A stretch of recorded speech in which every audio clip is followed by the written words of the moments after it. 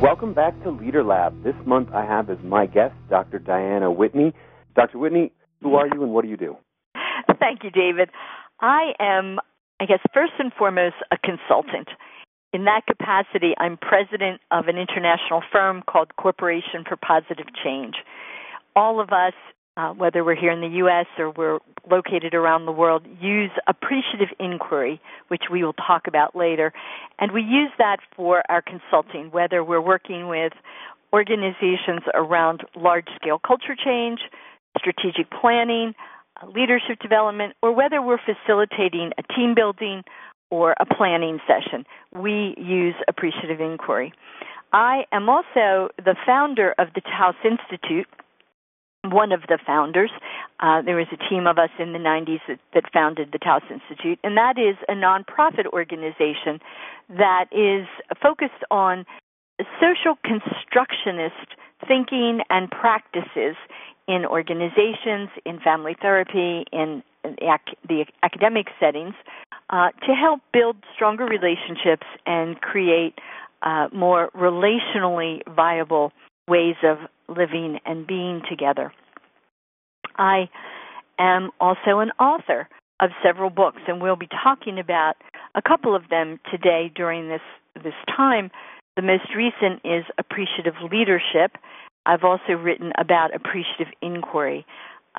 Some would call me a thought leader, one of the people who has taken appreciative inquiry and brought it into practice in very practical and results-oriented ways.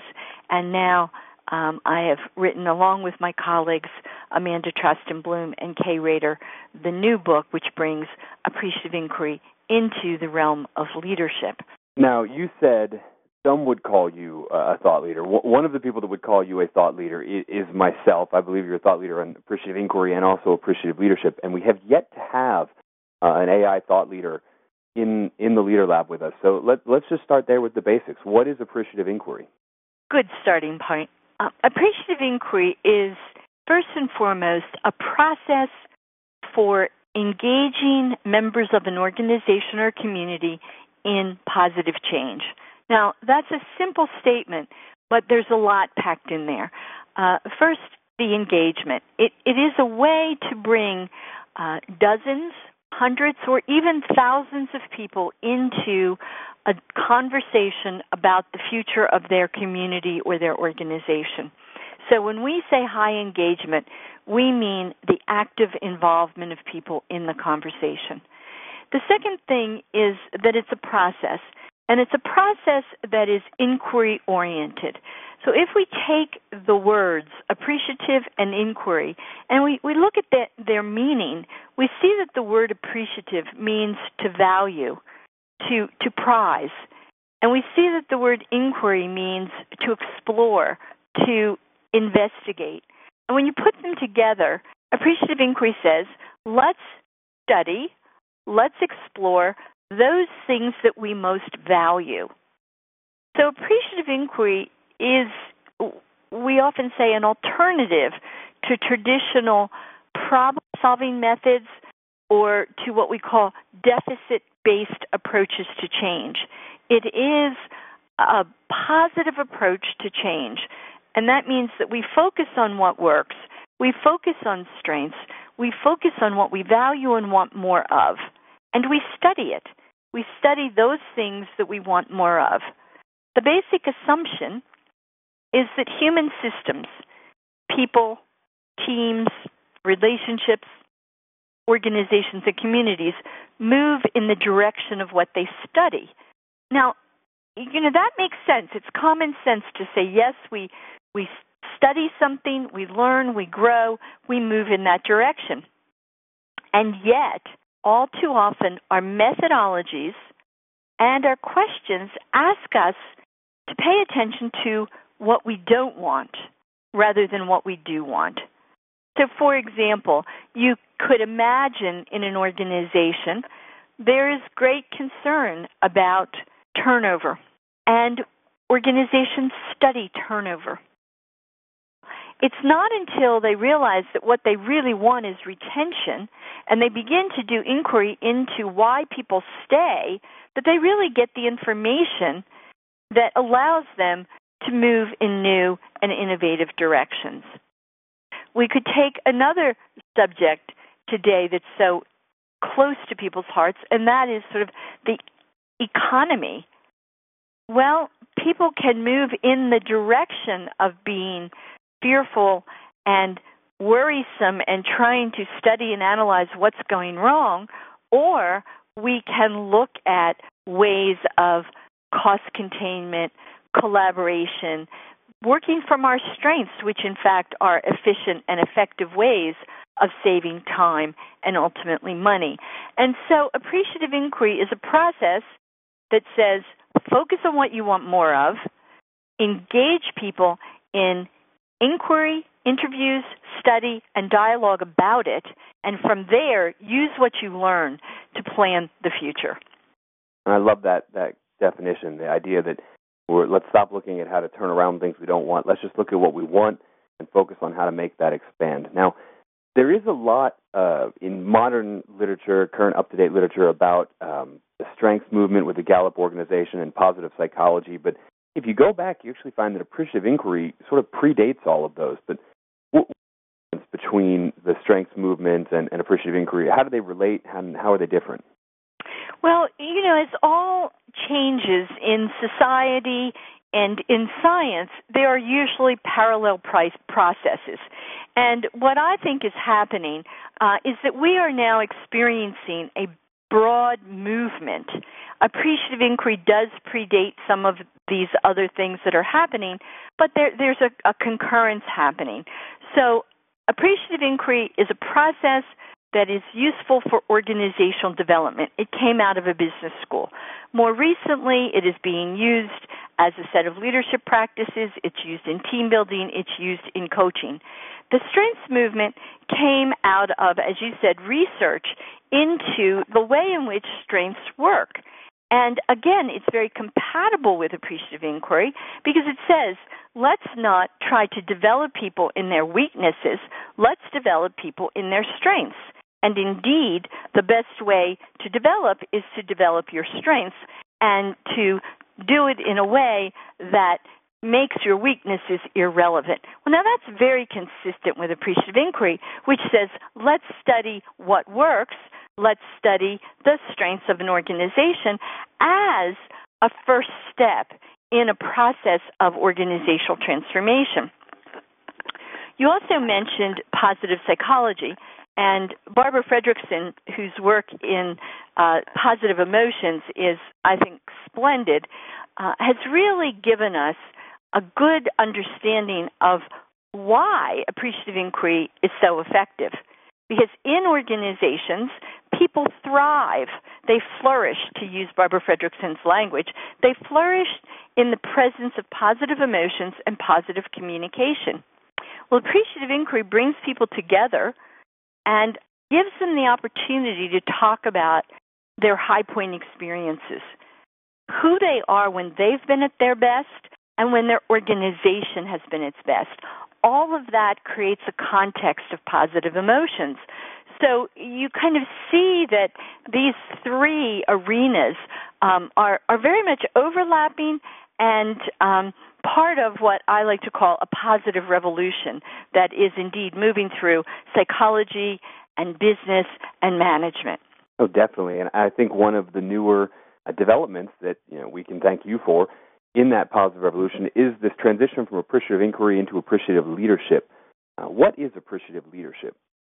Well, that's a nice way of asking the question, because I've been speaking a lot lately about appreciative leadership as occurring at the nexus, at that point of intersection between appreciative leadership, the strengths movement, and positive psychology.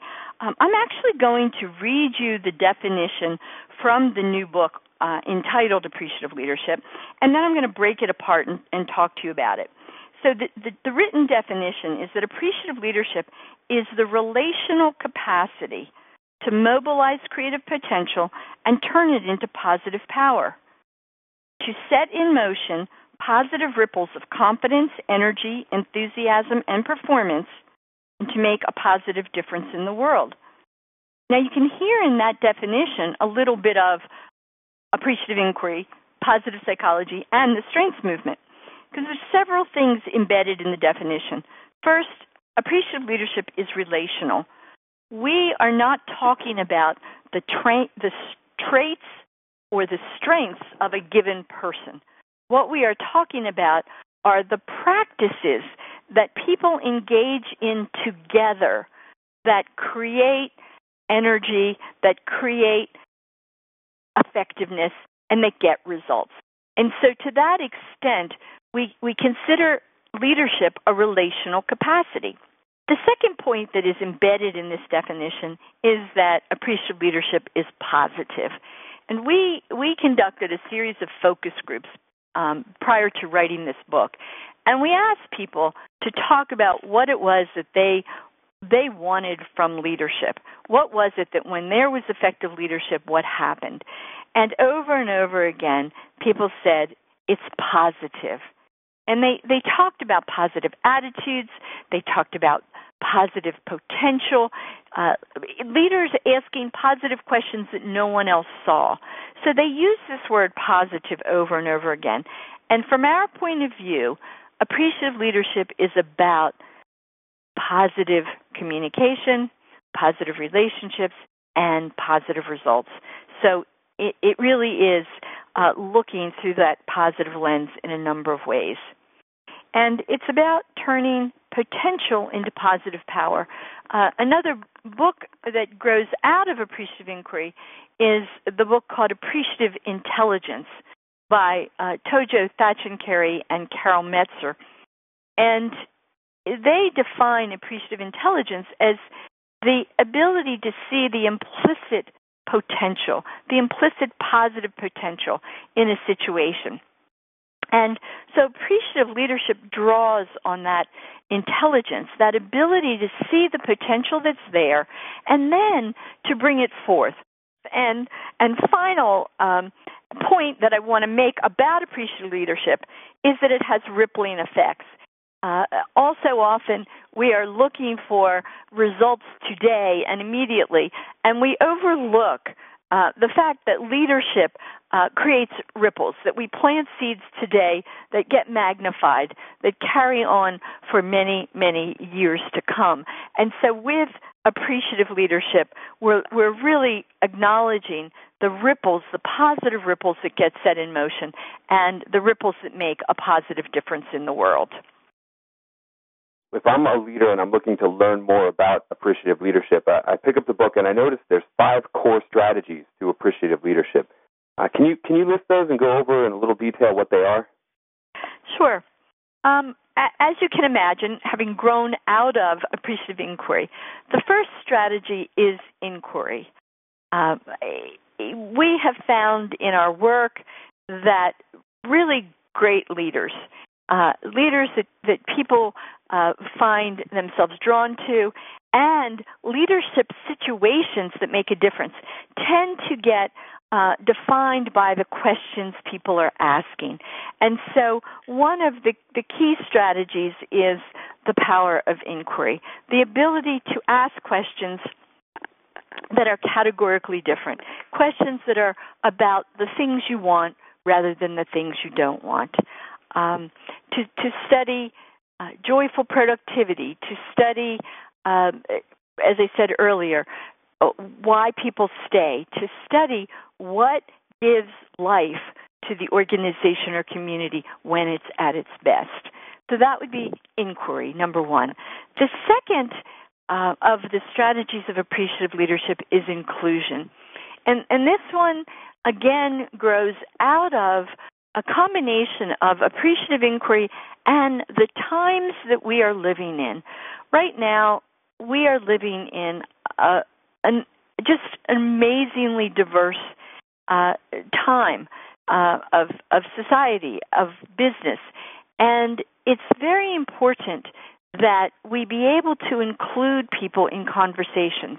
So inclusion is about including all of the stakeholders, all of the people whose future is at stake in a given conversation or a given set of decisions. Another one of our appreciative inquiry colleagues, Marge Schiller, who works in education extensively, says, "Don't talk about me without me." For altogether too long, we have had an understanding that leaders at the top of an organization talk about strategy and long-term. Middle managers maybe talk about performance and how do we get results. And then the folks doing the work talk about how do we get the work done on a daily basis. Well, what appreciative inquiry has shown us is that when we bring all of those levels of the organization, we bring all of the functions, and we bring the end users, the customers, and the consumers together and engage them in dialogue, the results are much more agreeable, the level of commitment is higher, and then obviously the following performance improves. So inclusion is having the courage to invite people who are not generally in a conversation into the conversation. The third strategy is illumination. And this particular strategy focuses right in on everything that we can learn from the strengths movement. The ability to see strengths, the ability to talk about them, the courage to acknowledge them, to compliment people, to bring out their best. And so illumination says, let's not focus on critique and trying to fix people, but let's focus on finding what they do well and giving them opportunities to do it, and then really catching them doing it right and complimenting them and creating a positive environment around them. So that's illumination. The fourth is inspiration. As we read more and more about positive psychology, we saw not only the need for positive emotional environments, but the value of a ratio of communication that is at least 5 times more positive, more appreciative, more positively emotional than negative. So positive emotion research and positive psychology doesn't say, forget about everything that's troublesome. What it does say is that if there's something troublesome, deal with it. But as a way of working and as a way of living, focus on more inspirational language, and particularly hope. Hope is often defined in a very shorthand way as the capacity to believe in the best in the midst of the worst. And so even when we find things not going as we wish they would go, it's very important from a social and human performance perspective to have visions and possibilities of hope to move forward. And the fifth of the 5 strategies is integrity. And again, as we listen to the people in our focus groups, as we did our own reading, it's important that we hold integrity as an important quality. But what we began to realize is that integrity is derived from the same root word as integral, as wholeness, as healing, as health. And so when we began to think about integrity in that way, we said that integrity is the capacity to make decisions, to make choices that are good for the whole.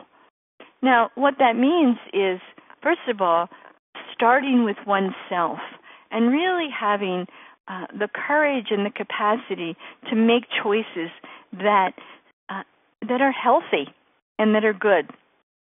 And then to make choices that are good for the whole group that you're part of, the whole community. And as we all know, we must all be looking at and thinking about and making choices that are good for the sustainability of the whole planet and most likely beyond.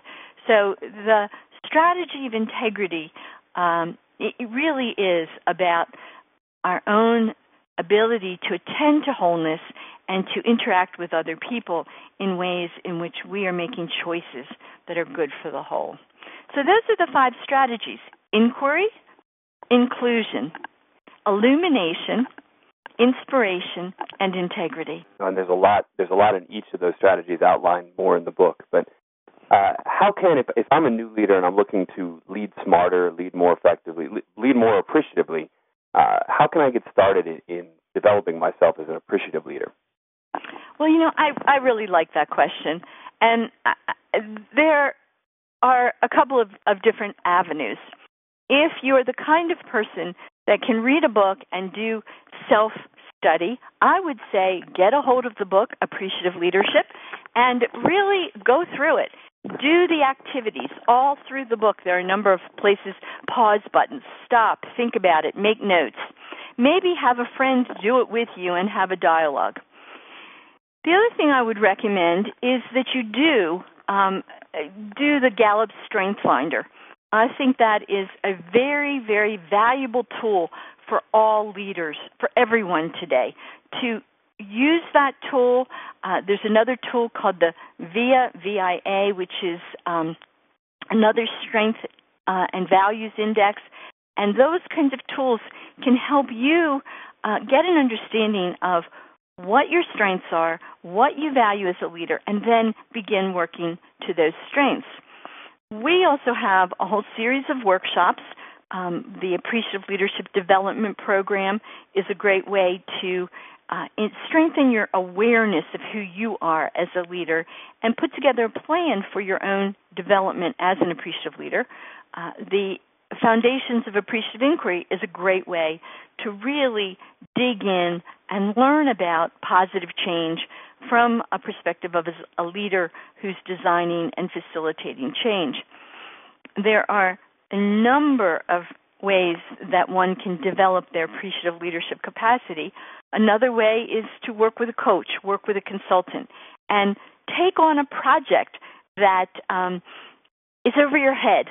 I really think that we learn best when we know we're applying our strengths, but we're applying them to something new and something different. And so we're a little over our head. We've got to learn to do it. Take on a project, do some experiments. Have a coach help you, get a consultant who can help you. Obviously, give us a call. We'll help you. So you can do it on the job, you can do it on your own, or you can do it through a workshop.